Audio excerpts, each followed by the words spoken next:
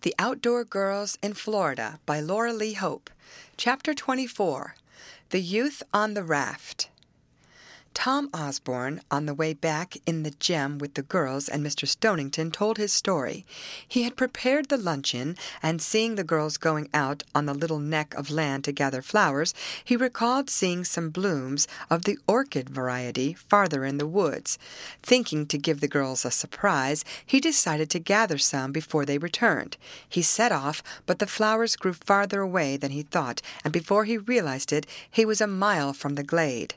Then, all at once, he related, a couple of rough fellows sprang out at me, and before I could do anything, they had me tied. "How awful!" exclaimed Betty.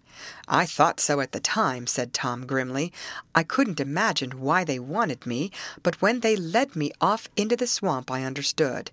They were after workers, and they'd do anything to get them. Happily, the days are past when such things are done, but a few years ago, before the law intervened, men who were making money by getting valuable timber and other products from the southern forests stopped at little in order to obtain the necessary labor. Tom was taken to the Everglade camp, which explains why the calls of the girls did not reach him.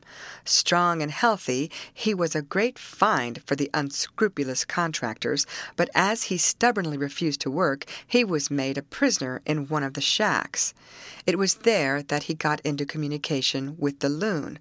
Poor Harry, wandering about in the swamps and forests in search of the young man who, some time previous, had given him money to go for aid for him, came within talking distance of where Tom was locked up.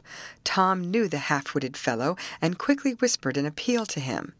"I told him to go back and find you girls," said Tom, "and tell you why I couldn't get back. Then I asked him to tell you to get help." "And I did," spoke the loon proudly. "Indeed you did," declared Tom, patting him on the back. "I only wish I could have helped the other one," went on Harry.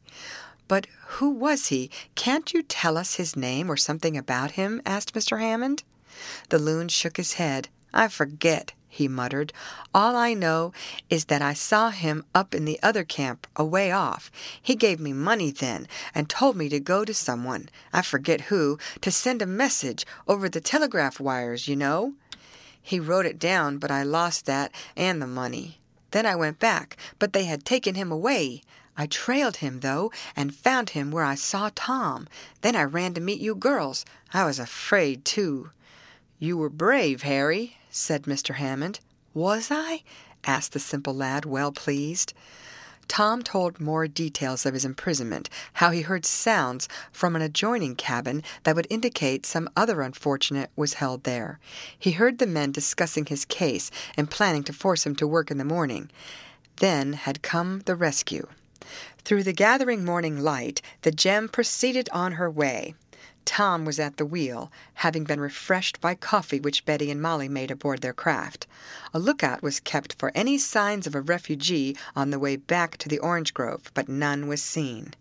"He may be hiding in the swamp," said Mr. Hammond. "He may come out after dark and make his way to our place. I hope he does." "I am going to look for him," said the loon. Poor fellow! In spite of his simple ways, he showed a devotion of which one with a stronger mind might have been proud.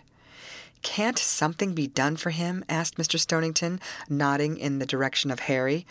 "Ought not we to keep him with us?" "It would be hard work," answered Mr. Hammond. "He is used to going and coming as he pleases. He wanders all about this region. He is harmless." Without further incident, the orange grove was reached. Tom Osborne, tired and worn out, received every attention, and was soon himself again. Mr. Hammond communicated with the authorities regarding the men of the camp, but little could be done. There were legal complications hard to avoid. "But at any rate," said Mr. Stonington, "we have rescued Tom, and that other young man has escaped." "Perhaps to a worse fate," observed Mr. Hammond. Days passed. The outdoor girls enjoyed their life in the orange grove, but Grace fretted because no word came from her brother. He seemed to have disappeared completely.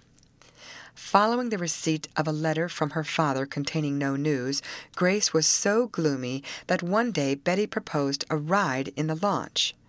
"It will do you good," she said to Grace. "We will take our lunch again and—" "Get trapped by alligators or snakes?" suggested Amy. "No," declared Molly. "We'll take the loon along, and he will look after us," for Harry was back from one of his wanderings. He spent much time away from the grove, seeking in many strange places for the young man who had appeared to him for help, but he did not find him. So the girls went for a little excursion.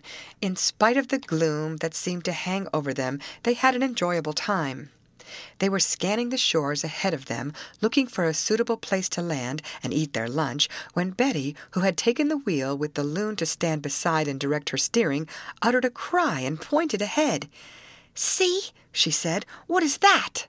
The other girls looked. "Some sort of a raft," answered Molly. "And someone is on it," added Amy. "It's a man!" cried Grace. "A young man! Oh, maybe it's the one who escaped from the Everglades swamp. Hurry to him, Betty!" As she spoke, the figure on the raft rose to his knees and waved a hand at the girls. Then the youth, for such he was seen to be, toppled over on his rude craft and went drifting down the current. End of chapter. Read by Lorraine Montgomery for Lit2Go on the web at fcit.usf.edu.